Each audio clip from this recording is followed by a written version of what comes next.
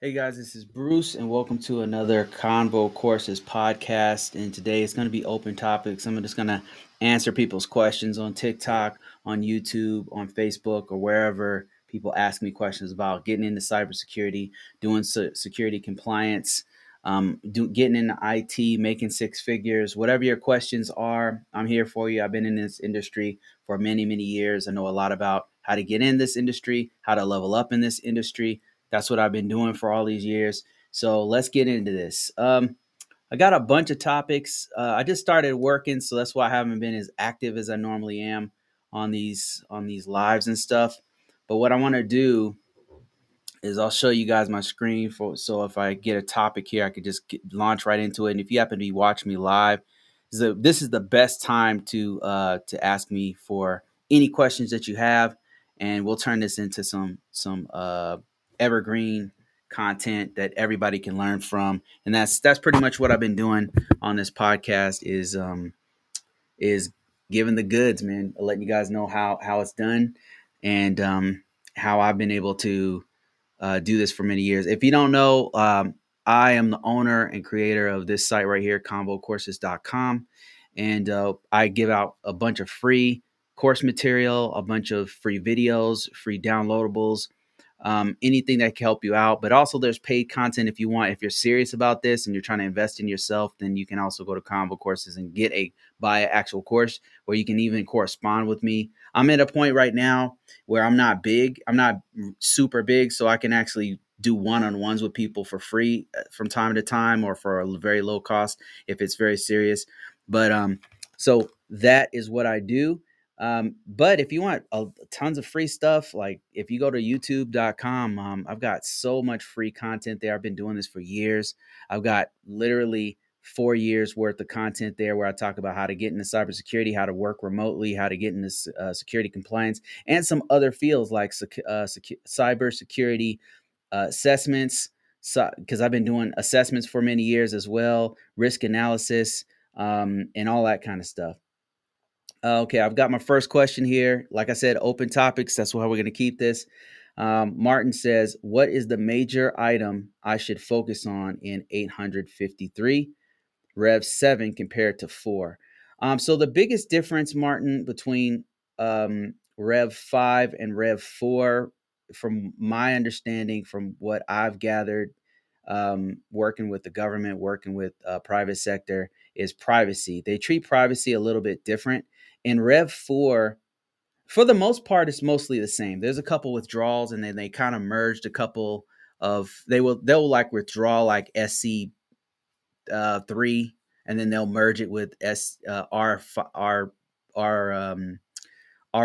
or something like that. They've been doing a lot of that kind of stuff. That was just an example off the top of my head. I don't know if that's the actual case, but the biggest change is the biggest focus, the biggest alter will be a couple things. Number one, they changed the risk management framework. Actually, added one more step, which is prepare, which we already do anyway. So that's like you don't have to worry about that, and that's not in 853. That's in 837. The biggest thing is privacy. So the way they treat privacy is different. Like privacy is now integrated throughout the entire document, and whereas before in Rev 4, what they did was it had its own section, which I think that they're trying to lean forward with privacy. And let me show you. For those of you guys that don't know, I've talked about this before about privacy, but I want to show you a really good research that's a resource that's on DHS's site on privacy. They've got a really good breakdown of how privacy works, and this will walk you through what you really need to know for risk for 853. Because what you'll notice is 853 privacy is throughout the whole document. Even the name of the whole document added privacy in the very title of it, and from beginning to end, they integrated throughout the whole thing. Like it's in every more not every security control family, but many. And I'm going to show you that in a second. But right now, I want to show you like one of the best tools for breaking down privacy as a whole by itself. And this will help you out with NIST as well. Okay, so if you go to what I did was I just went to search engine, I typed in DHS space privacy, and it takes you to this page right here. And what I'm looking for is compliance. I believe this is where they have it. Like, this is it right here. Check this out. This is a breakdown of what you really need to know for privacy. And then I'll walk you through like another item that I'm talking about for privacy. But privacy overall, as an ISO, as a security compliance person, or as an information security officer, information security professional, this is what you need to know.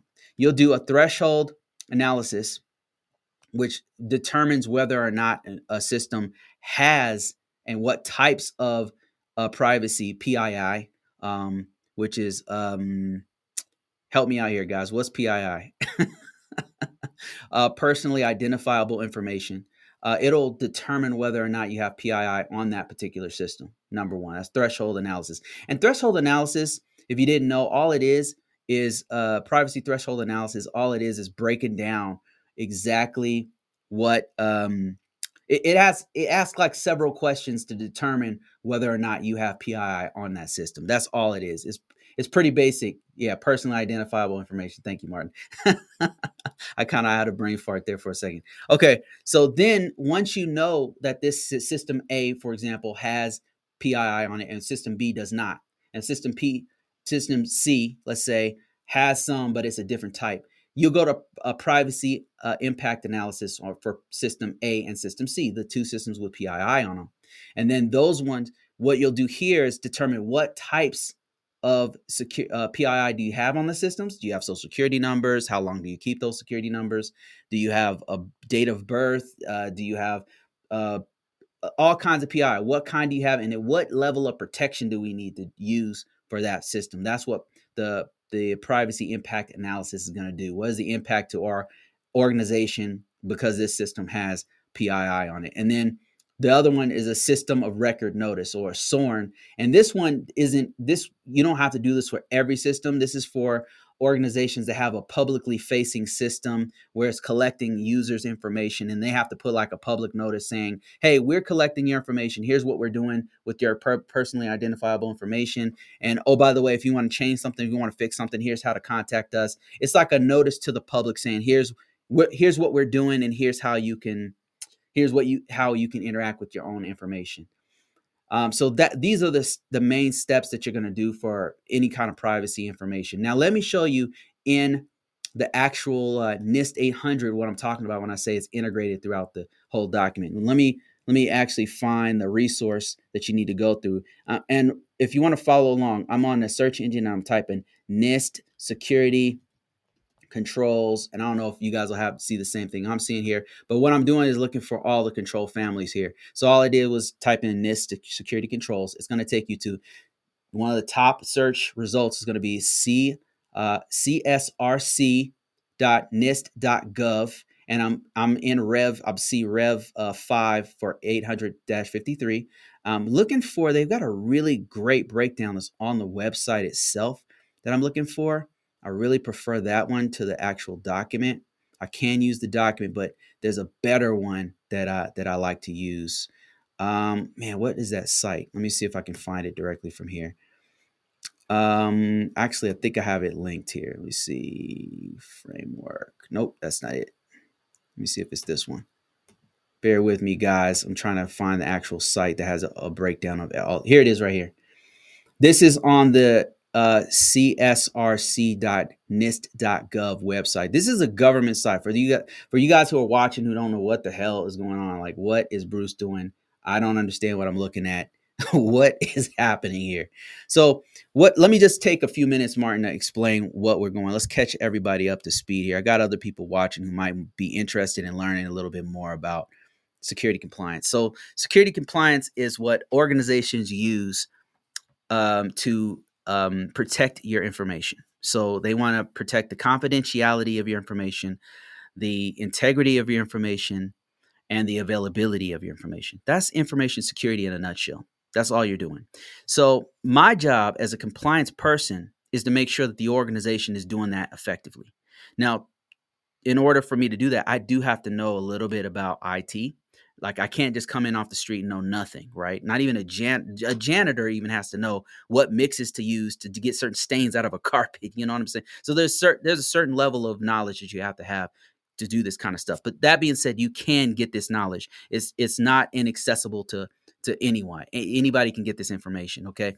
So what we're looking at here is the federal standard. This is something that everybody has to go is benefiting from, I should say. If you've ever gone to the DMV and you're trying to renew your license, if you've ever gone to Target to swipe your card, Walmart to swipe your card, if you've gone to a bank, if you've gone to healthcare, if you've gone to a hospital, every organization uses some level of security compliance. Now, they may have different frameworks for security compliance, but they're all using security compliance of some sort because they need to use security best practices. And that's what this whole thing is all about. So what you're looking at here on my screen is the federal, and this is all free information. It's free game right here. You can follow along with exactly what I'm doing here. But this right here is the federal standards that has all the security control families, which addresses each one of the best security practices to protect your organization. Whenever you hear about some of those hacks out there in the real world, whenever you hear about, oh, this organization got hacked or this organization has some sort of ransomware, the hacker got away with $1 million and stuff like, more than likely the organization was not doing one or more of these security control families. Now, what Martin is asking me is where does privacy come into play? So his exact question was, what are the major items I should look for in this right here, in this set of security controls, which is known as 800-53 revision 5, because they went from 4 revision recently, revision 4 to revision 5, and that's what you're looking at right here. As a matter of fact, if you go to this website right here, this has the most, anything that they update will go here in SP 853B, because this has stuff that the actual document that they released a year ago, it has stuff that's not even in the document. So it's very updated. Anyway, so let me show you what we're talking about. What they did with revision 5, and you can see here they have 5.1, but what they've done with this one is they integrated privacy controls throughout each one. So if I choose any one of these, they'll typically have some breakdown of whether or not this control, for example, let's say AU controls is for audit logs. Like whenever somebody logs in, is tracking whoever's logging into that federal system. That's very important to protect your information, because they want to know who is touching that system. So if you look in here, you can see that they've integrated security controls throughout the whole document, which is a big difference between this standard, this revision, and the previous.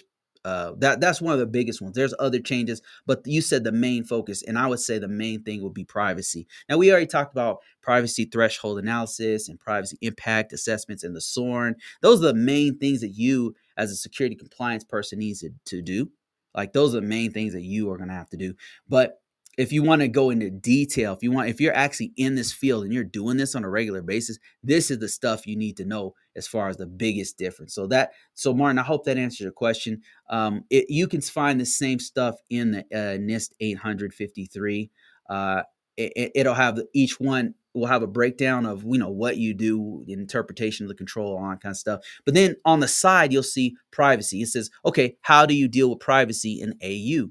AU2, AU3. And so you can see here that not all of those are applicable to privacy. There's only a couple here that are applicable to privacy. Now, if you're interested in going a little bit deeper in this, if you're new to NIST 800, if you're new to all this stuff, I've got a book about this. I got to pay some bills real quick, so you'll excuse my desperate attempts at having sales. But I've got a book that breaks down everything that you need to know. And it also includes privacy. There's a section on privacy for each one of the control families. I don't go through. This book is light. It's light. It goes straight to the point, and it goes into each family, not every control, because there's over 1,000 controls. It goes to each family, and it actually addresses privacy in each one, all the ones that are relevant. So if you're interested in that, it's on Audible. You can actually read it or you can listen to it. It's about a 3-hour listen. You can listen to it while you're in your car, while you're driving, all that kind of stuff. Or you can read it. If you're a reader, you can actually order the book. Actually have hard copies of the book. Like if you're interested in, here it is right here. You can order that. And I've got more books in that series coming out. So if you're interested in that, but if you're not, hey, I just gave you some free game and I told you a bunch of free resources that you can go interpret it yourself. And let's get into some more questions. Let me see. Somebody asked me let me just add this question to here. Now I've got some people on watching me on TikTok. Let me answer this TikTok question. Brandon says, do you have do you have in videos or training on Exacta? Oh, any. Do you have any videos or training on Exacta 360 usage? No, I do not have this. I get this question quite a bit, Brandon, and I wish I did have training on this. If anybody is interested in actually putting their training on Convo courses, contact me. If you want to contact me, it's contact at convocourses.com, and we'll coordinate. But I get this question mostly about EMAS. People are asking me, where can I get EMAS training? Because a lot of the government stuff is going on EMAS and Exacta. And the reason, okay, let me kind of put this into context for people who don't know what we're talking about with compliance. So these systems right here that we're discussing are, they are GRC systems. And it's basically like a database that all it does is track security compliance um, the security compliance steps. So it not only the steps, it's not only tracking security compliance process, but it's also it can track vulnerabilities. It can track all of your documentation, your policies, your procedures. It can do all of that stuff. And another one is called Archer. Archer is another one. And those systems are being used quite a bit because they're just more easy to deal with than a freaking spreadsheet. I don't know. Like, for those of you guys who know, it's a pain in the ass to deal with spreadsheets for an entire organization's security compliance process. It is painful. It is painful, and it's a reason why a lot of people do not want to stay. But yeah, EMAS is a question that I get. I do not have that training. You could probably get it for free off of the internet, but I don't personally. I wish I did. But if you guys have this training, contact me. I will coordinate with you to create the training and put it on Convo courses, and we can train people together. They keep EMAS and oh wait, hold on. I'm getting a lot of questions here.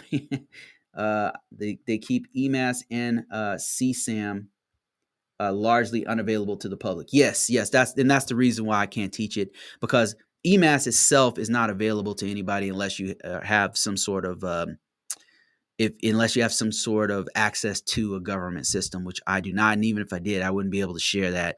I don't believe I'd be able to share that to teach it. That'd be cool if I can get a contract to teach it. I almost did at one point, which is kind of crazy to say that, but I almost got a contract to actually teach directly to them. And EMAS came up. It always comes up. EMAS and Exacta and all the other ones. Okay, so I answered that question. Let me see. Somebody else had another question. Blessed by God says, what is the difference between an ISO and a security analyst? Okay, awesome question. So now I've done both of these things before, so I can actually answer this question. It's always crazy when people ask me this question, and I'm going to tell you my interpretation, and then I'm going to show you a little bit more information on like where the industry, how the industry defines these two things. So first of all, an ISSO is an information system security officer. Typically, an ISO is doing compliance type work. They're looking at documentation. They're making sure the organization is doing what they're supposed to do. It's a lot of meetings. It's sort of like a management type position. It's almost equivalent to like a program manager in the types of tasks that they do, because they're coordinating with all the stakeholders, all the people who have a vested interest in a given system, and making sure the organization's security posture is maintained. That means like making sure that the risk is low to the organization. Like if you have a vulnerability that just came out, an ISO might go talk to the vulnerability management team and say, okay, what are we doing about this? When can you guys get this fixed? And then they would go report it to upper level management. And ISO is typically talking to like all three tiers of an organization. They're talking to their C-level execs.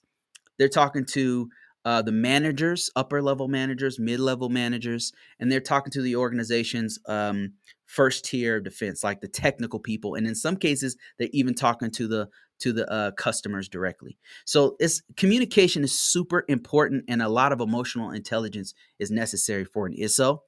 That's where the stress comes in, is because you're talking to a lot of different personality types in the organization, and you do need some level of understanding, not so much the hands-on type stuff that you do with other parts of information technology and information security and cybersecurity. So it's less hands-on, it's more cerebral, it's more contacting people and like that. Now, the difference between that and a security analyst, a cybersecurity analyst is typically somebody in a security operations center. Now, that being said, this is a very flexible term, and I'll show you what I mean in a second here when we go back to the screen. Um, when I was a security compliance, a cybersecurity analyst, I was in a security operations center, a SOC. And what we were looking for is security incidents. So we were part of the incident response team, and that we were trying to detect different anomalies on the network. So we would sit there; it would be like looking at code on the Matrix. You know, the movie The Matrix, where all the code's going across the screen. It felt like that because we're looking at all the logs across the entire organization. We're looking at firewall rules that have been violated. We're looking at people who are misauthenticated throughout the organization. You're looking at endpoint device logs of somebody who tried to turn off a feature, a security feature on there. You're looking at people. You're looking at the DDoS attacks or denial of service attacks that are trying to come in. You're looking at everything throughout the whole organization, and you're just sitting there and you're trying to determine which one of these items are legitimate. Like, because 99% of the stuff, 95% of the traffic is just it's just noise.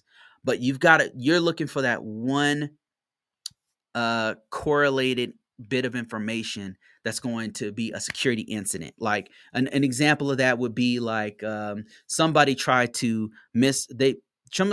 log into a server, an important server, and they did it a thousand times in 3 seconds. Now, nobody can type that fast. So that should give you some indication that something is wrong. And you have tools in place like Splunk, like intrusion protection systems and intrusion detection systems and Nmap and all kinds of tools that are parsing the logs and breaking them down and giving you some idea of what of a possible security incidents. And if you find a security incident, you'll go through reporting of handling that incident handling. So that is the main difference between an ISO and a cybersecurity analyst. An ISO is more like a compliance type person, a GRC type person who's making sure the organization's overall risks is lowered. And a cybersecurity analyst is somebody who's analyzing the data that's coming through a network. So that's the biggest difference. That being said, an organization can name a title whatever they want. They can call an ISO a cybersecurity analyst and an analyst an ISO. Like I've seen all kinds. I've done both. I've been in an organization where I'm an ISO, but I'm also doing a little bit of security analyst work because I knew how to do a SIEM. So they were like, "Hey, do this SIEM over here. Do this ArcSight. So put this ArcSight, analyze the data on this ArcSight, fix this ArcSight system." So I'm doing like 3 different things. So but those are the main difference when an analyst has to use more problem solving skill because they're going to see things that maybe nobody in the organization has seen. You're going to see 0-day exploits. Like you have to come with a lot more technical knowledge because you're going to have to interpret stuff that is not normal.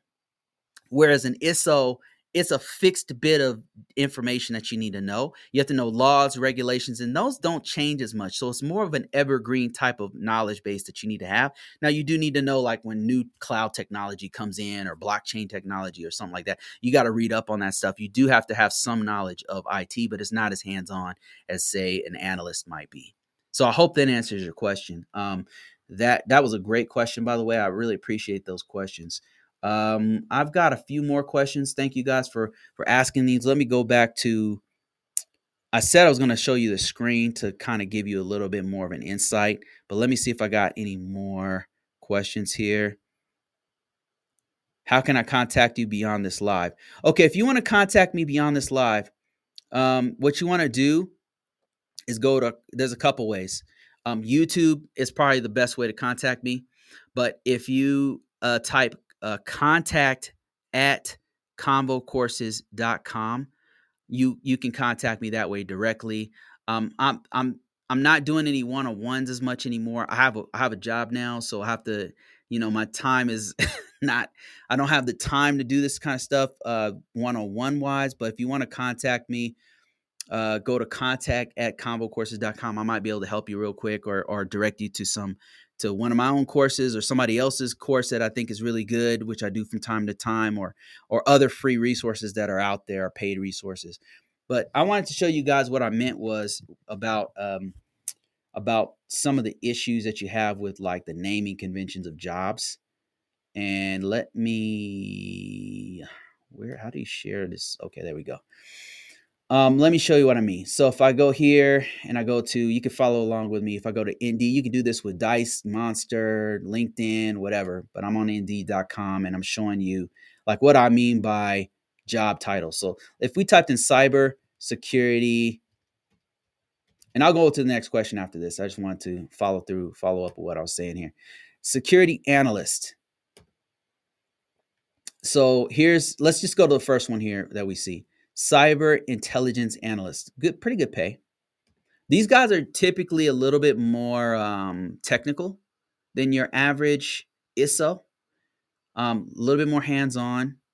And in this particular case, they're asking for SCI clearance, a TS-SCI, and you have to be a U.S. citizen for that. But let's look at like the types of roles. What are they actually doing is what I'm interested in. See if we can find it. They have the location here. Not really going into details about what they need to do, which is annoying. I hate when jobs do this. Okay, that's useless. They're not telling me what you need to do. So let's go to the next one here. Cybersecurity analyst. Pretty good pay again. Full job. Okay, responsibilities. Here's something. You're going to analyze user-reported security matters such as suspicious emails, unusual login activity. See what I'm saying? So with security analyst work, you're analyzing logs. You're looking at, you're responding to security alerts, and sometimes you have to research or resolve those items. You're not doing this type of stuff typically with an ISO type position. But sometimes they'll mix it up. Let me show you what I mean. So if we just type in ISO, this is usually you need to know like compliance type stuff. And here's another ISO position. Let's look at this. Okay, look at this. EMAS, look at that. EMAS, we were just talking about that. They're looking for you to, let's look at the first one here. Ultimately responsible for the information system security program. See that program? They're not mentioning like analysis or looking at logs or any of that. Knowledge of EMAS and DAAPM. I believe they changed the name of this. This is old. Liaison between the government. See, you're doing a lot of meetings. Government, IT, InfoSec, security. So you're doing a lot of meetings with different tiers of the organization. You're working directly with the ISO and the facility security officer to ensure that the program overall security is being met. See what I'm saying? So that's the type of stuff you'll normally do as an ISO. So, and I hope that answers your question. I kind of beat that horse dead. Let me see if I got more questions here. Let me see. How do I contact you beyond this live? This dude's like spamming me here. Man, go to if you go to combo, like type my profile and I'll have some contacts there. Let me see. So D Truth is saying, "Hey Bruce, I have a question for you in regards to inheritance." Oh man, somebody else, is this you who asked me this question? Somebody asked me this today and I was like in shopping or something. I meant to answer this one. What would be the best practice to review current controls that an organization should be inheriting from another associated enclave? Okay, so first of all, let's explain like what inheritance is. So, in a good example of inheritance, let me give you a one security control family that's really prepped for inheritance, usually inherited. So let's go back to NIST 853, right? Let's keep this very simple, very cut and dry, and very plain so we can understand it. So these are all the security controls, right? You got technical security controls that you would maybe a technical security control might be audit logs. You got to turn audit logs on if you didn't know. Even the system that you're on, your phone, your laptop, wherever you happen to be watching this, it has something where it can collect logs. And the reason why logs are important in an environment is to fix systems, to catch somebody trying to infiltrate your system, or see leak data going out of your system, things like that, right? That's a technical security control that you would enable by going into the to settings of the system. Um, Other controls might be configuration management. That's making sure that the organization has a set standard of how secure of how the templates are being done on all workstations in an environment. Every workstation looks exactly the same. It has the same security pattern throughout all same image throughout the whole organization, right? That's and then whenever it's changed, you would go to a meeting like normally like a CCB, a board where everybody meets up and says, okay, we're going to change from Windows 10 to Windows 11 or Windows 11 to Windows whatever, right? So that would be a CM. Now let's talk about one that's normally inherited. An inherited control would be a physical security control. That would be inherited. The difference between these controls is one is a system control. That the first example I gave you was a system control. That's like you have to go on the system and turn some sort of security on the system, on that particular system. Um, that is a system level control. Then you have something called common controls. So a common control is an inherited control.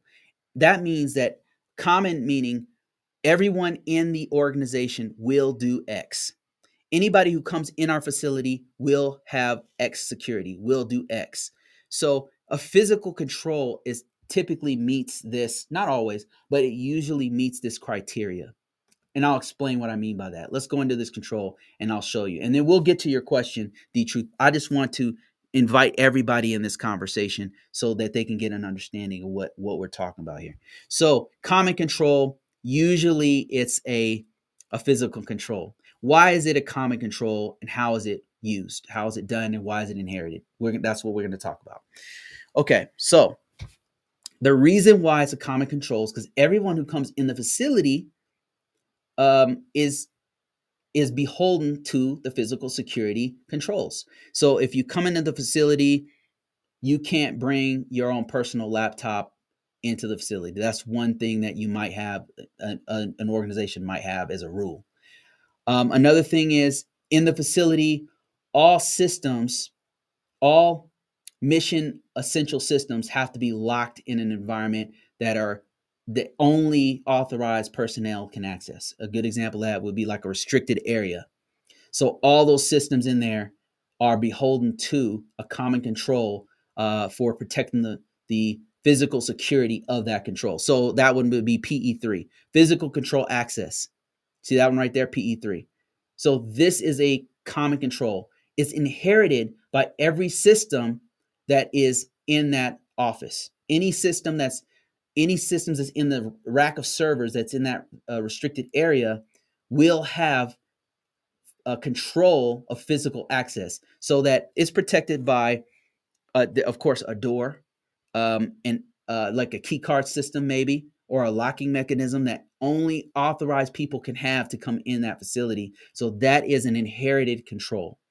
It's in every system that comes in there is inheriting the that particular physical control. Now, this isn't just physical controls. You can have inherited and common controls. Common controls are inherited, so we'll refer to them as common controls. Um, those controls are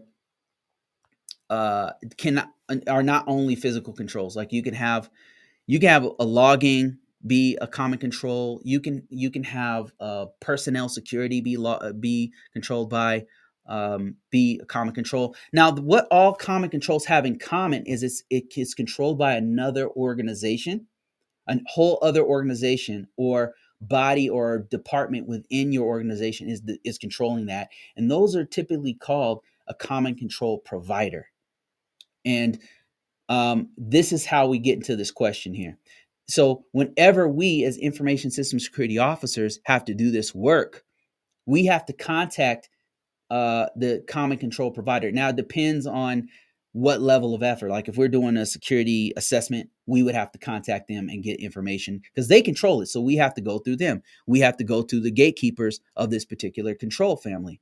So let me see. Your question was, so now that we have some idea of the difference between a normal technical security control and a common control, now let's answer this question.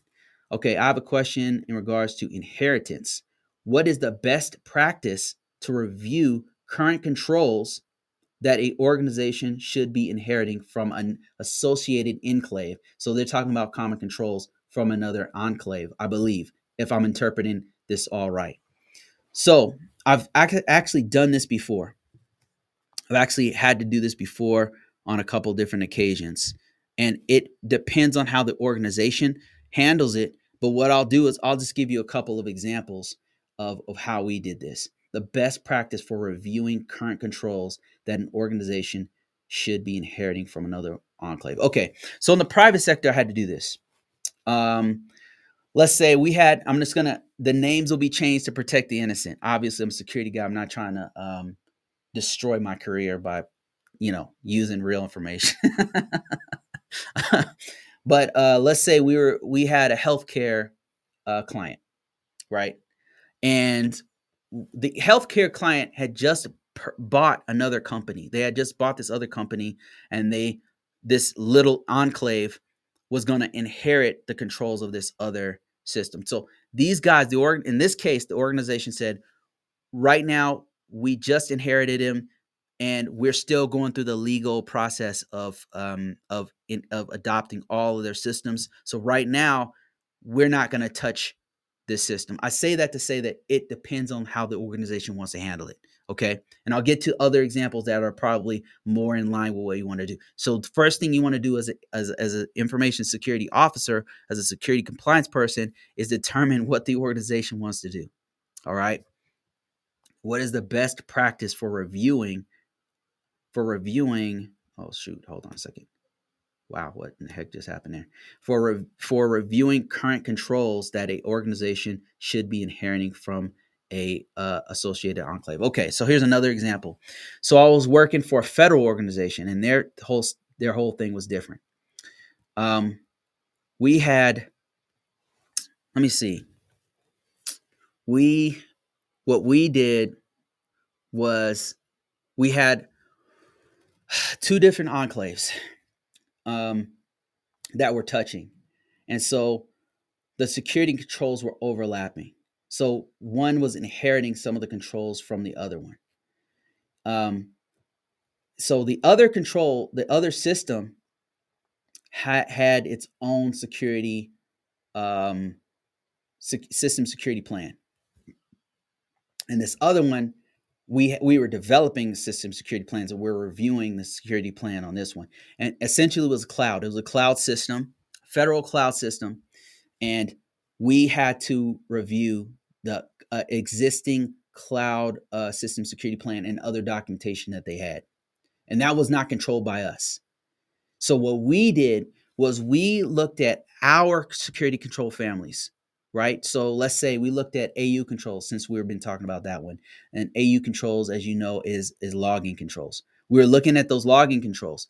But then there's overlap with other like it was let's say it was a platform as a service. And that means that the other organization was using AWS cloud to do their security.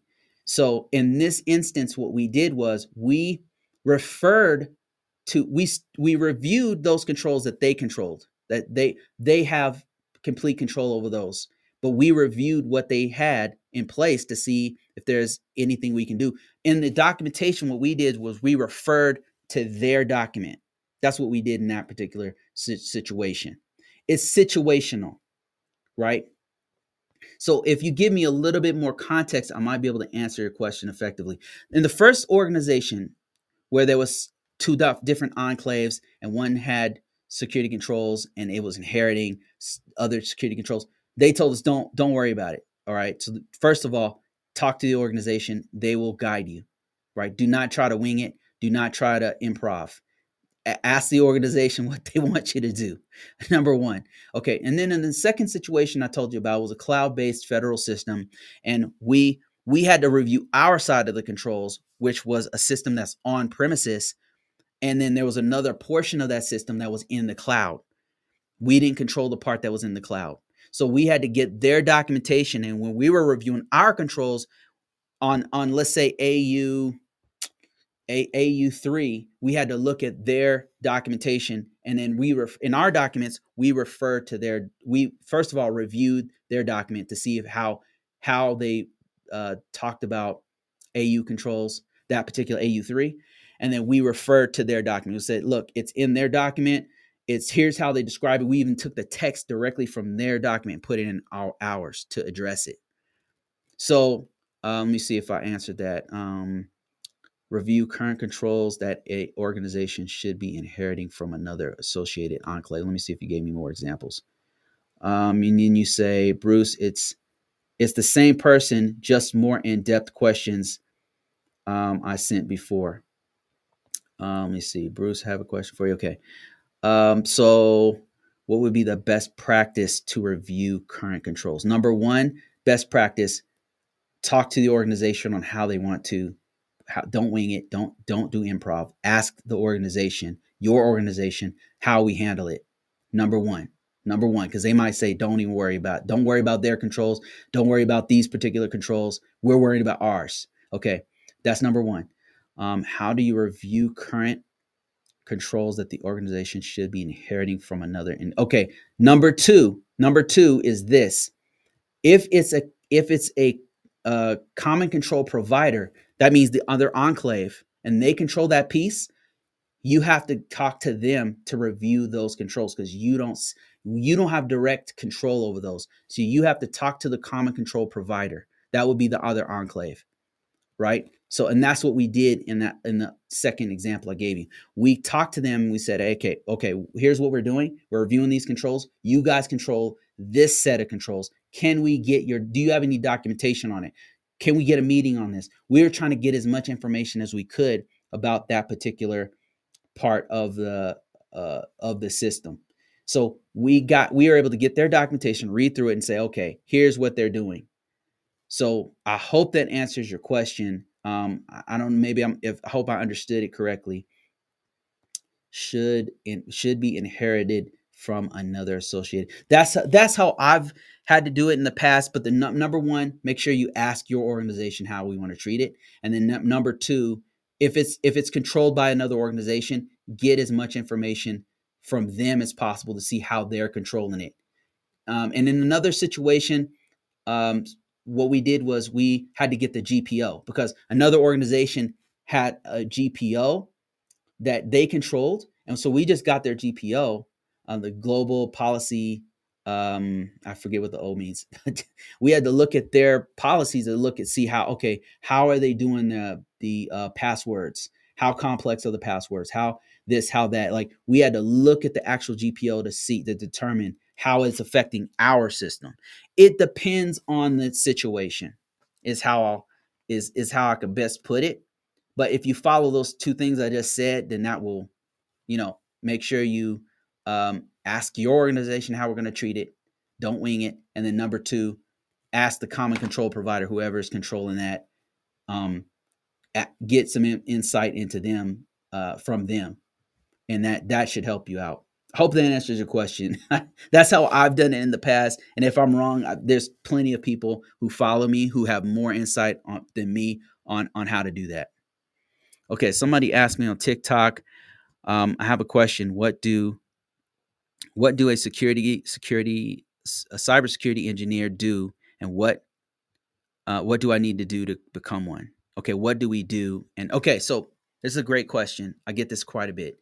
feel free, D Truth, and all the other guys who are actual subject matter experts on this particular field.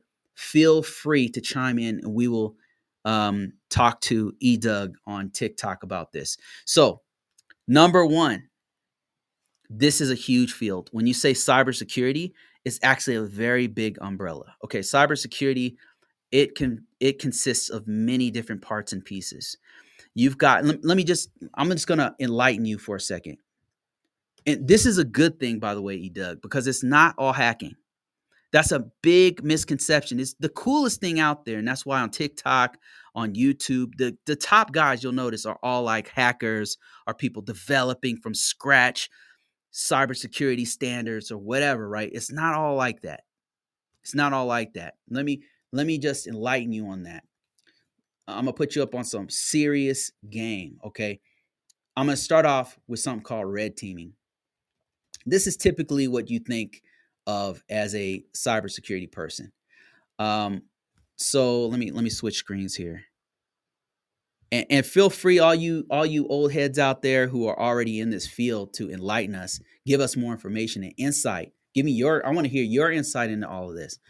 So this is what we call red teaming right here. This is like offensive security. This is like your hackers, your people attacking networks, and they have to be very, very technical. They have to really know what they're doing. They're very sharp. They're very creative. These guys are like the pilots of IT, of cybersecurity.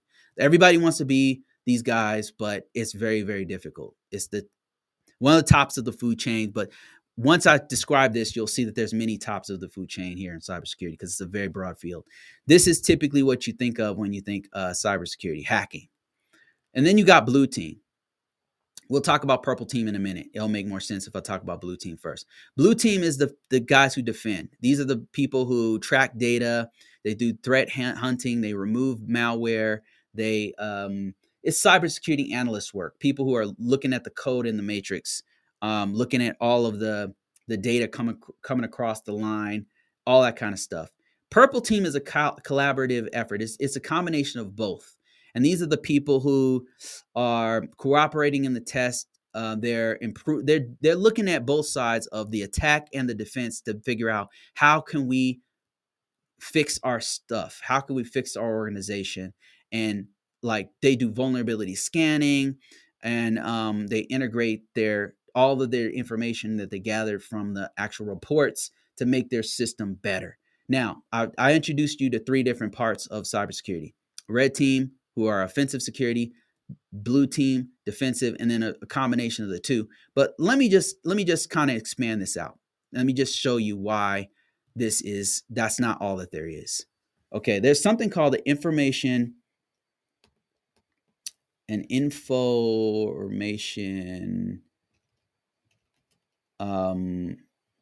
color wheel, information security wheel. Let me show you a little bit more. Okay, here's more. Oh man, let me see if I can get a good one here.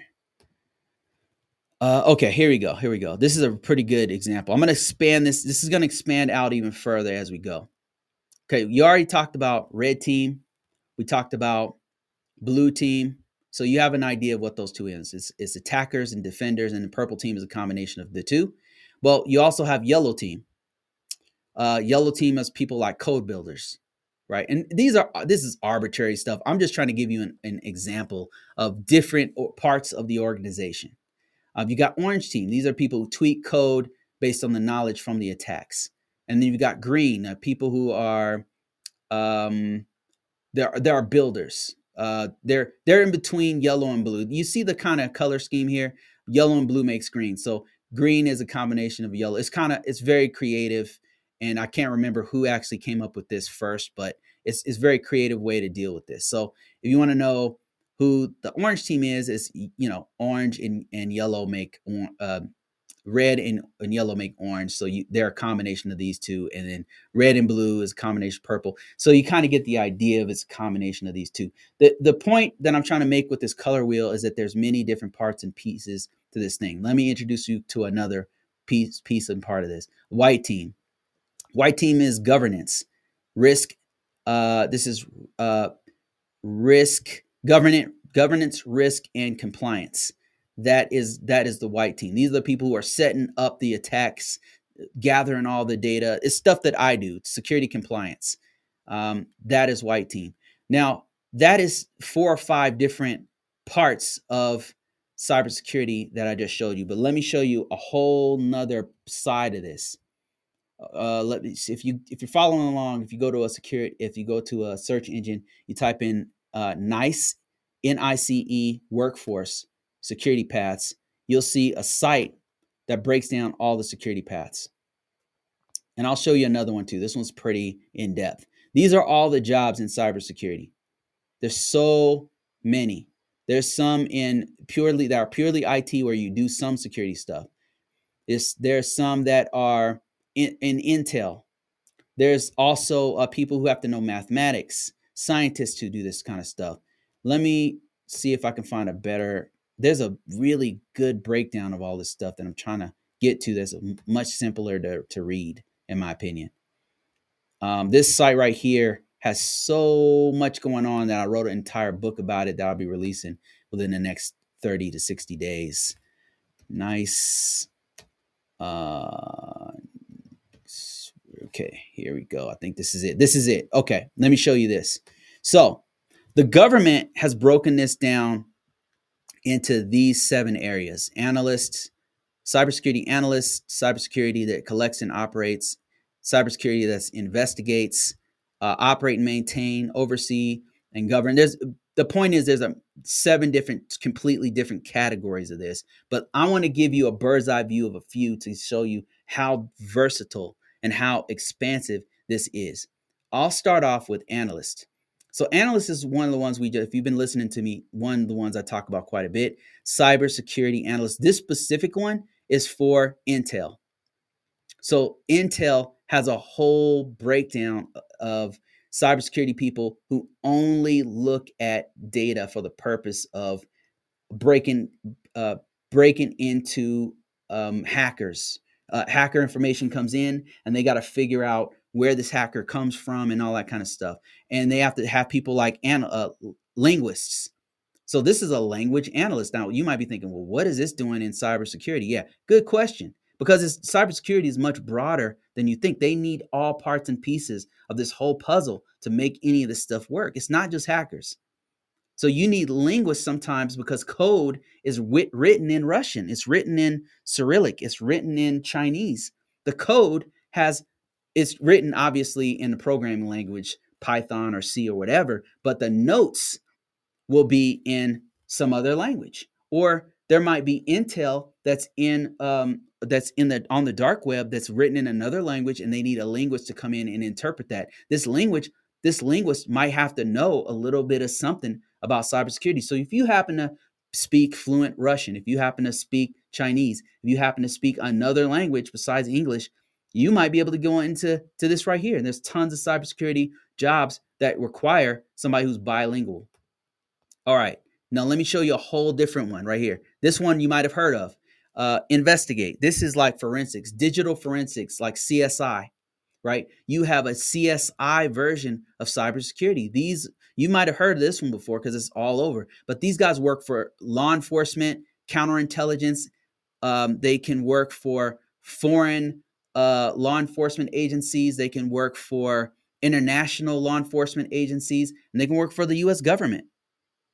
Doing forensic stuff. And they do things like making sure, like, let's say you're in the crime division and you get a hard drive, and you've got to look into that hard drive to see what kinds of illegal activity was being done. And this hacker tried to delete their whole hard drive, but little did they know that you have a tool that can actually still retrieve the information that they tried to delete.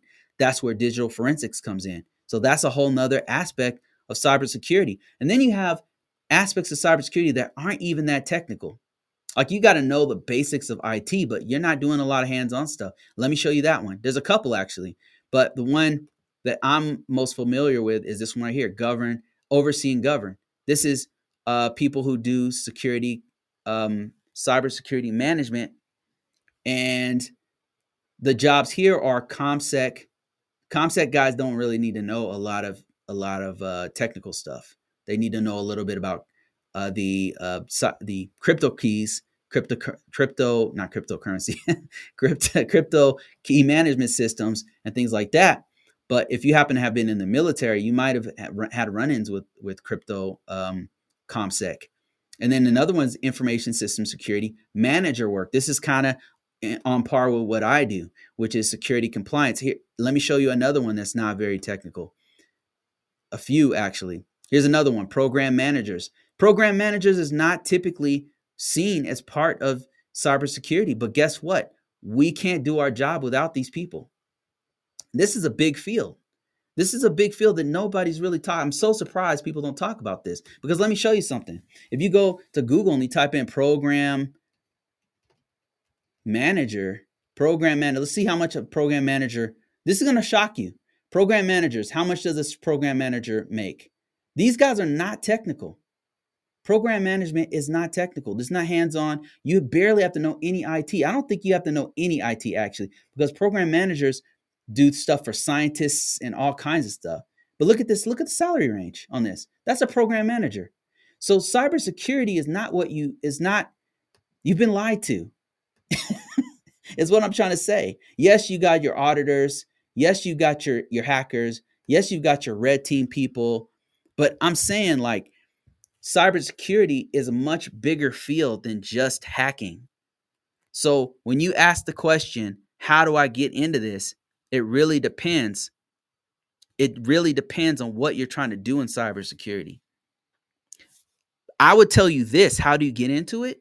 If you really want to know cybersecurity, what you really want to do is start from the beginning. What's the beginning? The beginning is knowing how computers work. You got to know the basics of how computers work if you're trying to get into cybersecurity. Basics meaning how a computer has three main components. You've got a CPU, you've got RAM, and you've got storage. RAM is for the most simplest way I can explain it is like short-term memory. Like if you're trying to do a puzzle, you got to remember where that puzzle piece was, and you got to put that. And then you've got the brain of the computer, that's the CPU. And then the storage is where you're storing your videos. Like you might, if you're recording this video right now, it's going directly on your phone. That's going into long-term storage. Whenever you're looking through your files or your pictures on that's all going in. That's from storage. It's retrieving it from storage. So those are the three components you really need to know. And let me show you a couple of resources that you can use to start off this kind of stuff, to actually know how computers work. And then it gets into a little bit of things like networking, cloud, and a little bit of security. But once you start to understand how computers work fundamentally, your phone that you happen to be watching me right now is a computer. Your laptop's a computer. The server that all of this data is going onto a cloud is a computer. All these are computers, but they only have three main components. So let me show you where you need to go to actually start learning the basics of this stuff, because nobody gets in knowing nothing. You have to start from somewhere. Let me show you where I would start off if I were you. You got to know the basics. So I would use, and I get mixed results from this. People say don't use it, but this is where I started. I started with CompTIA, and CompTIA has different tiers that you can start off with. What I like about it is that they break down the stuff you really need to know, and they have a beginner phase. So A+ certification is really a really good place to start on the basics of IT. All cybersecurity is based on information technology. Information technology is computers.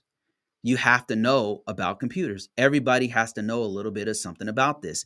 Even your most non-technical person has to know something about information technology. So here's one of the places you can start. I'll show you a couple of other ones, but here's one. So CompTIA A+, you don't even have to get this certification if you don't want, but I would, because it's a pretty good certification. You can actually get an entry-level position with this certification alone. And I can prove that. I mean, a lot of gurus are saying, oh, don't get the security, don't get the CompTIA A+. I'm telling you, it's still hot certification. It's still hot. It can still get you in a help desk position, especially with the government.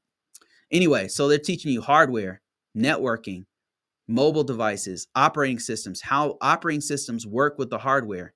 And they're showing you, they're going through not just Windows, but Mac, Chrome, Android, troubleshooting, virtualization and cloud computing, security, and other basic things that you need to know. Then this is, if you actually do take this certification, it's actually 2 different certifications.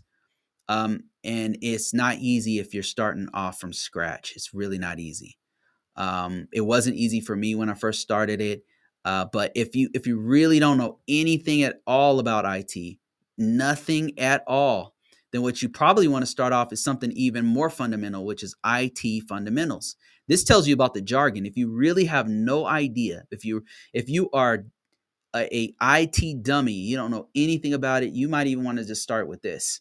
And this certification will not get your foot in the door in a job, but but it's a great place to start to actually get to understand this stuff before you go to the A+ certification.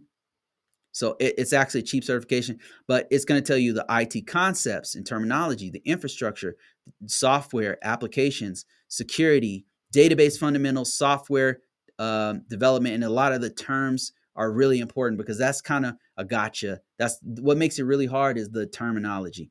Look at this. You don't need any prior experience to actually take the certification if you want it. This certification is not going to get you jobs like an A+ might, but it's a great place to start.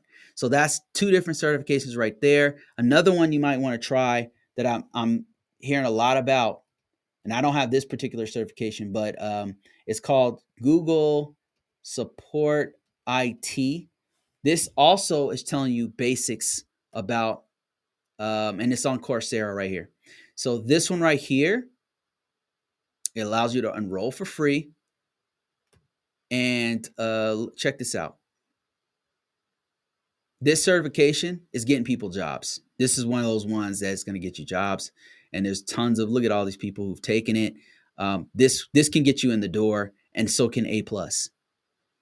I would argue that A+ is better, but this one's the one that's hot right now that everybody's talking about. So this is another one that you should check out. If you're trying to get into this field, you got to start from somewhere. And one of the main places that you could start from is one of these certifications.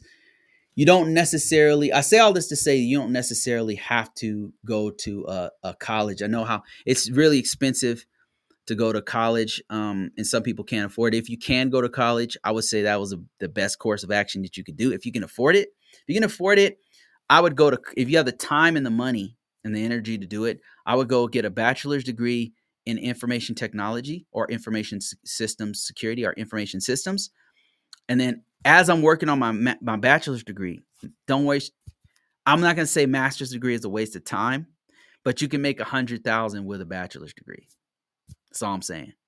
A+ will get you on the job as of an entry level position. I mean, an associate's degree will get you in an entry level position, but a bachelor's degree will get you, can make you 6 figures. While you're working on your bachelor's degree in IT, be working on some sort of a certification and then also be working on getting some real world experience. Now, if you're wondering, like, Bruce, how do I do all of that? I did it. I did it at a full-time job. I was in the military, where I was full-time in the military, had a kid, and I was going to school, and I was working in IT. Like, it's ridiculous. And I was working IT in the military, mind you, but it was hard. So, and I went to 2 different war zones. I mean, if I can do it, you can do it. Like, I just stopped at nothing to learn what I needed to learn. I knew this field was going to blow up, and it did. It did really, really well. So if I can do it, you can do it. You just got to put the time in. Okay, I think I beat that one to death. Let me see if there's any. Let me see here. So let me see some other questions here. EMAS. See. Another question here is security compliance in cybersecurity is always big for for there is always it's always big and always will be in demand to protect information and assets. Absolutely, I agree with this.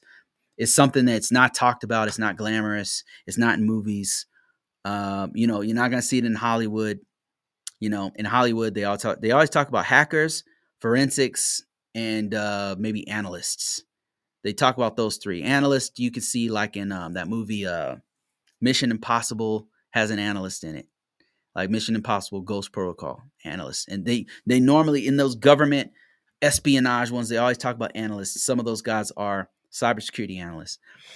And then so they always talk about that one, glamorous. And then they always talk about hackers, of course, everywhere. Hackers this, hackers bad, hackers good, hackers. That's what they talk about. They even referred to Edward Snowden as a hacker, and he was more of an analyst, to be honest with you. He was more of an analyst type person. But again, analysts and hackers, and then the other one's forensics. CSI, New York, CSI, you name it. But they don't talk about security compliance, and it's one of the biggest fields we need people in. There was this huge briefing from the White House that said that there are 700,000 jobs that are the positions that need to be filled. And most of those are either in defense, cybersecurity defense jobs or security compliance jobs. Because without security compliance, all these people getting hacked because they're not doing security compliance. If they did proper security compliance, they would be a very hard target. Even if they got hacked, the hacker wouldn't get very far. And that one Uber hack, I don't know if you guys heard about this, but that one Uber hack, the reason why the hacker was able to get as far as they did is because they didn't have basic security compliance inside their network. It's hard. Security compliance is difficult because it's very costly. It takes time. Nobody wants to do change, and security compliance is forcing the organization to change to manage the risk effectively. And that takes money. They want to make that money. They want to make that income from the operation side, but they don't want to spend the money on the security side. That's what's happening. So somebody asked me, what about company specific company specific certifications like Cisco? You mean vendor specific? Yeah. So yeah, also known as vendor level certifications. I would say those vendor level certifications are good. But there's a bit of a Cisco certifications are the best, probably among the best vendor level certifications, because Cisco's been a mainstay in the US as far as networking is concerned. They have almost monopoly, not a monopoly, because you got Juniper, you got Palo Alto, you got all these ones that are kind of coming in on their space and they're slowly creeping in on their market share of the networking space. But I want you guys to see something really cool. Let me show you guys this tool that could help you out here as far as what has been asked of me. They said, what about vendor level certifications? Let me show you a really good breakdown of certifications. It's from a dude named, hold on, let me switch my screen real quick. Wish there was an easier way to switch the screen on TikTok. That would be really cool if they did that. Okay, so I'm on a search engine and I'm going to type in, you can follow along with me. I'm going to type in security. Man, one of these days I'm going to go to the wrong site. It's going to be really embarrassing live. Security certification progression. And this chart right here is going to be a site called pauljeremy.com. This is, I guess, a security dude who puts this site out, and I found it very, very useful. He should put some ads on here or something to make some money off this, because this is a really good tool. This right here, this progression chart, if you can see this, has a breakdown of something like 500 different controls. 500 different controls. 500 different security IT certifications in particular. It does have vendor level certifications on here, a mini, and I'll read some of them off on you, and then to you guys, and I'll give you my take on vendor level certifications with my own personal experience. All right, so first of all, let me kind of show you what's going on here. This color coded, like the green symbolizes communication and network security certifications.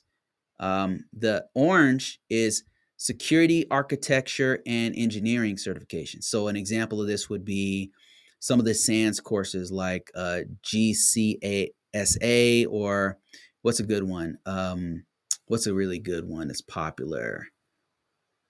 They've got A plus certification is a good one here. A plus that I just was talking about. MTSCF, and let me see if there's another good one here. MCSF, I believe that's a Microsoft certification. But a good one here is A plus certification. Then the black is security and risk management. A good one here would be the CAP, CISSM. What's another good one? Security Plus is a good one here. Then they have the purple, which is security assessment training. So a good certification here would be these are, I think, a lot of vendor level certifications, if I'm not mistaken. A good one. There's no popular ones. Oh, CISA. Let me see. And then you've got over here the I don't know what color this is. Orange, red. I guess this is red. Maroon. Security operations. So this one would be OSCP, which is a popular hacking certification, and probably CEH is in here too. I imagine GPEN is in here. So these are the different categories that he's broken it down into. And then if you read it from bottom to top, it's beginner, intermediate to expert. That's how you read this thing. And the difference between a vendor level cert, like a Cisco certification, and a industry agnostic certification is huge. And let me give you an example of two of these. So let's start with an industry agnostic certification. There's a few here. So these ones that are going across the screen here, the CISSP, the CASP, and let me see another one here, Security Plus. These are all vendor agnostic. That means they're not based off of they're not based off Cisco, they're not based off Microsoft, they're not based off of Splunk or choose your vendor. They're not based off of any of those. But let me choose a couple that are vendor specific. Red Hat certification, a Red Hat certified system administrator. That is a vendor level certification. Very specific to, it's not going to teach you anything about Windows. It's just Red Hat system administration. Another one would be, like he mentioned, Cisco certifications. And those would be in the networking sector. Over here would be, let me see if I can find one. Cisco. Where are the Cisco certifications at? It should be here. So CCNP, there you go. CCNP, like CCNP, CCNA, CCE, all of those will be over here. Those are all what you call industry level, like not industry level. Those are vendor specific certifications. Now, the difference between these two would be that, and let me just tell you my experience with these. I want to tell you my experience with this. Very specific experience. All right. So I have Security Plus, I have a CISSP, I have a CAP, and I've got several other vendor agnostic certifications. And then I have some vendor level certifications. I've got one for Recorded Future. You probably never even heard of that, but it's for doing cybersecurity intelligence. I've got one for Qualys, which is a vulnerability scanner. I've got one for I've had one for Cisco, but that expired. I've got several other vendor levels. What happens is I get into an organization, they're like, hey, we need you to take the certification. You need to be qualified on this or that. I take their training, I do the labs or whatever, and then I get the certification. That's why I have so many certifications. So the difference is this, okay? My CISSP is still relevant. All I got to do is maintain my CPEs, and it's relevant at every organization I go to. My Security Plus, I got to maintain. I don't think I'm not sure if I even have Security Plus anymore. I might have let it expire. I got the old one that never expired. Anyway, neither here nor there. But it's gotten me jobs before. That's my point. The Cisco certification, when I had it, it was fire. But anybody who had Cisco, uh, would hire me. Would see the CCNA and be like, "That's all I need to see," and they would hire me. Somebody said, "You would not get fired suggesting a Cisco solution." Yeah. So Cisco is fire. It's kind of a bad example because it's so good. It's been so good for so long because they kind of not have a monopoly, but they're very close to having a monopoly in the U.S. A couple that didn't go well would be ArcSight. So I had an ArcSight certification that lasted about. I got all this training. It took me about 6 months to get all this training and build an ArcSight, a couple ArcSight systems and everything. And then within about 3-4 years, they got taken out by Splunk. Now nobody even talks about ArcSight. I mean, I still get from time to time job offers, but Splunk is taken over. So now the certification to get is because the industry is because Splunk dominates that industry. So if Cisco, God forbid, Cisco gets taken out by Juniper or Palo Alto or whoever, Huawei or some, I don't know, whatever is probably never going to be Huawei, but that was a joke. But, or maybe who knows? But if it gets taken out, but guess what? Your certifications mean less. I'm not saying that they're useless, but they lose their impact because the marketability of that particular certification is gone. So that's all I'll say about it. I'm not telling you don't get vendor level certs, but I would put the vendor level agnostic ones first. So that would be Security Plus, that'd be CISSP, that'd be not Network Plus, but I don't know how good that one is for networking, to be honest with you. If you're gonna take networking in the US, it's dominated by 3 different ones: Juniper, Cisco, and probably Palo Alto. I'm probably missing like 3 or 4 before Palo Alto, but if you know those 3 in the US, then you'll be okay, I think. So that's just what I know. I'm just telling you guys off the top of my head what I know about it.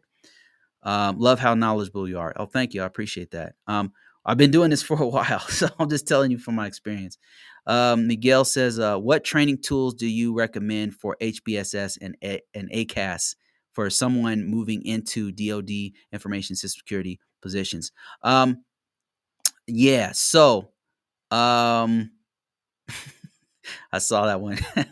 Okay, anyway, so HBSS is basically McAfee, EPO, and ACAS is Nessus.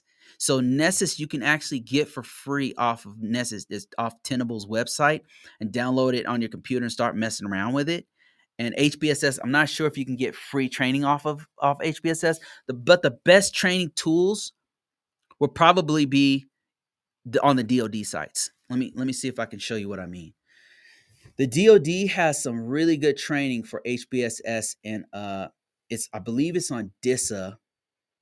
What? Let me see. ACAS training. It's on a DISA site, I believe. Yep, there it is. Right. I think this is, unless it just spamming me with nonsense.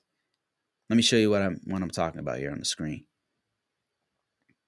So all I did was I went to a search engine, I typed in ACAS training, and you'll see DISA.mil training. And they have a ton of free training for you that's not accessible to anybody outside of the military or federal government. This is not the site. Okay, let me show you. They have so much training on this stuff. They may even have EMAS training. Yeah, here's a lot of the training right here. Let me see, cyber training. Let's see if we can find specifically ACAS.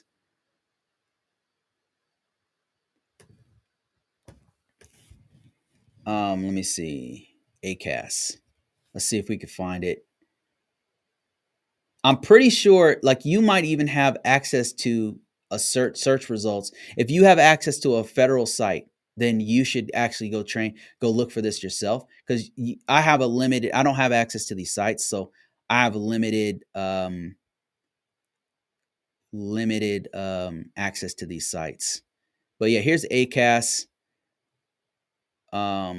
Access to ACAS stuff, posters, and ACAS technical training. Man, this is not. See, us public people, us mere civilians don't have access to the stuff that you have training, but they're going to have the best training for you. EPO, let's see, EPO, no, it's called HBSS. No, that's the wrong search. Let me see. HBSS. HBSS. I know whenever I worked for the government, they had so much training for ACAS and in HBSS. It was ridiculous because they're working directly with the companies, and the companies give them these crazy deals on training, like hundreds of thousands of dollars in training that's out there for you that's not accessible to the public. So I'm just on cyber.mil, public.cyber.mil, and I'm searching for training, and you will probably see more results than I will. And if you have access internally to their sites, you will see way more stuff than me for their training. They have the best training for sure. Look at this HBSS agent handler, Stig memo. So yeah, this would be the best place to go to. They have guides, security guides, everything, benchmarks, the SCAP documentation. Everything is gonna you have the best access to, especially if you're already in ISO and you're working for the government. Man, you have so much training that I would take full advantage of it. But it's probably more than likely on your internal network. It's not going to be accessible to me, to the public. That being said, though, if you happen to be public, all he's talking about, ACAS is just Tenable. So if you go to Tenable Nessus, there's a free downloadable that you can get for I don't know, 14 days or something. You can download. What site is this? So the first site I was on, it's on public.cyber.mil. This site is Tenable, and you can get Nessus for free for like 7 days or something. Let me see if I can find it. Yeah, here it is right here. You can try it right here. There it is, right? That's Tenable, which is Nessus or some variant of Nessus. Here it is right here. And the other one is called EPO. EPO. It's called McAfee EPO. The government calls it HBSS because it's a contract that McAfee won. McAfee EPO. McAfee EBO. Yeah, so here's the security protection, McAfee security protection software that. No, this is for the general public. So the government has some sort of they're using like the enterprise version of McAfee's best security product. And I'm looking for that. It's called ePolicy Orchestrator. I believe this is it right here. This is what the government has. This is not a secret. I'm not giving away the government's secrets. This is publicly available information, but I don't know if you can get this product for free to train on it. But if you can, like, you could just load it up on your computer and start messing around with it. The Tenable one, you definitely can. And somebody said, MD says, most of the government trainers training requires government supervision approval. Yeah, true. Yep, some of it does. I remember there was ACAS is a plugin for Nessus. Okay. Thank you for clarifying that, MD. I appreciate that. So ACAS is a plugin in the Nessus scan options. All right, there you go, right there. Thank you. Appreciate that. And I believe you can get access. Thank you. Somebody on TikTok. Holy crap, man, this is crazy. You guys, man, there's some people who's connected here. Somebody said public.cyber.mil. Thank you for that, Brian. I appreciate that. That's the site right there. Yeah. If you go there, but internally, like Miguel, if you go internally, you'll find way more resources that we have access to. You'll actually find that ACAS plugin more than likely if you're an ISO. And you could, if I were you, I would ask my supervisor. I say, look, I want to get access to this EPO. I want to get access to ACAS. I want to train on it, and he'll hook you up because they want you to. The more you learn, they're hungry for people who want to learn, who want to get off TikTok for a little bit and actually learn some stuff, read some books. D True says security compliance in cybersecurity is always okay. I already read that one. All right, so let me see here. Thank you guys for watching. I really appreciate everybody who's been on here. Somebody said Network Plus opens no doors. Let's verify that. I'm interested in that. Let's see if it opens up doors. Indeed, let's go to the handy dandy Indeed.com. He may be right about that. Let's see. I'm on Indeed.com, and what I do to look up marketability is do this. I do this. Watch this. If I type in CISSP, look how many jobs it comes up with. 18,000 jobs of people, of organizations, of employers who want you to have a CISSP. That's awesome. Let's look up. Let's see. What's a good one? CISA. Look at CISA is, I know it's hot. 9,000. That's still good, man. 9,000. That's really good. Let's limit the posting. Let's say I want stuff within the last 14 days because these are real results. In the last 2 weeks, 2,000. That's still really good. So these are all hot still. And look at the job titles and how much they pay. This is how I look at marketability for each one of the certifications. Look at that. That's not bad. Look at that. That's a 6-figure job right there. That's CISA. CISA is no joke. Now let's look at CASP. CASP is going to have a little bit less, but still not bad. Okay, 1,000. That's still good. Okay, cybersecurity officer, principal. Now let's look at security plus, and then we'll do network plus. Security, CompTIA, security plus. Look at that. Search results already hot. So security plus, I already know is good. It's looking for, let me see what happened there. It's still looking for CISA. Okay, look at that. That's not bad. Help desk, ISSO, information security officer, Linux. Look at that. Security plus is hot like fire. All right, now let's look at network plus. Let's verify what my man just said there. Network plus. Now, how many jobs are for network plus? Oh, there's some. Wait. Hold up.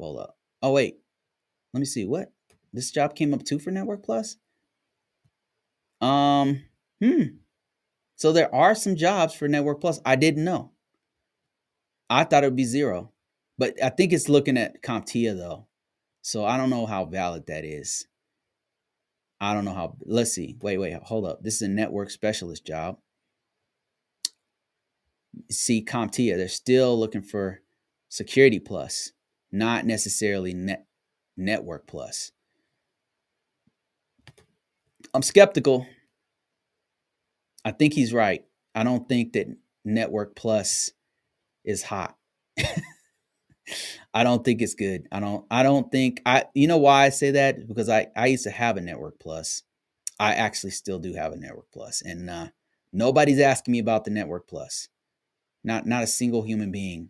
Security plus, yes. And you can see that the only reason that the search results are coming up at all is because I put CompTIA in there. If I remove this, I bet you we won't find much. Network. Yeah, see how the results are not populating for network plus, network. Oh, here we go. Network plus. Maybe 100 billion jobs. Holy crap. More than the CISSP? I am skeptical. I think it's just highlighting anything with the word network in it or plus. Network or plus. Yeah. I don't know. Okay. Let's narrow this search. The search has to be good. Network. Let's actually just type in network plus. I'm just saying, yeah, man. I think you're right. I don't want to lead people astray, man. All right. So network plus. I was trying to talk about like something that was that was not agnostic, that's not specific to any vendor, that's agnostic. But I think you're right. I can't find. I'm sure they're there. I'm just having trouble finding Network Plus jobs. Okay, here we go. This got to be it. This has got to be Network Plus. I'm not finding any Network Plus. I see CompTIA. I'm not seeing Network Plus. It's just amazing to me. I mean, I'm not seeing anything. Like normally when a certification doesn't have many, it'll look like this. Like if I type in ISC to CAP, I know this one doesn't have many. It'll have like 5 or something. 104. Look at this. 145 for ISC2 CAP. It's not a bad certification. It's okay. It's very specific to. They really want us person to know NIST 800 for this one. But yeah, it's there. It's there. Yeah, there's CAP right there. There it is. But Network Plus proves you can plug in a router. Oh man. Oh man, that's just not right, man. That's just not right. I have a Network Plus, man. Come on. It's a Network Plus is really good for entry level. I would say to learn, like if you really don't know anything, if you're having trouble understanding the concepts of networking, then it's good to like you probably don't have to sit for I would not recommend necessarily sitting for the test because you probably wasted your money. No refunds. Oh man, you're cracking me up, man. Oh, that's good. Oh, that's good. All right, guys, I'm out of here. I appreciate everybody who interacted with me. I do this once a week. I'll try to do this more times a week, but I have a job, so I'll be working more. Oh, Network Plus, that's a good one. I love that one. All right, guys, that's it. I'm out of here. Thank you guys for watching. I appreciate everybody. Peace.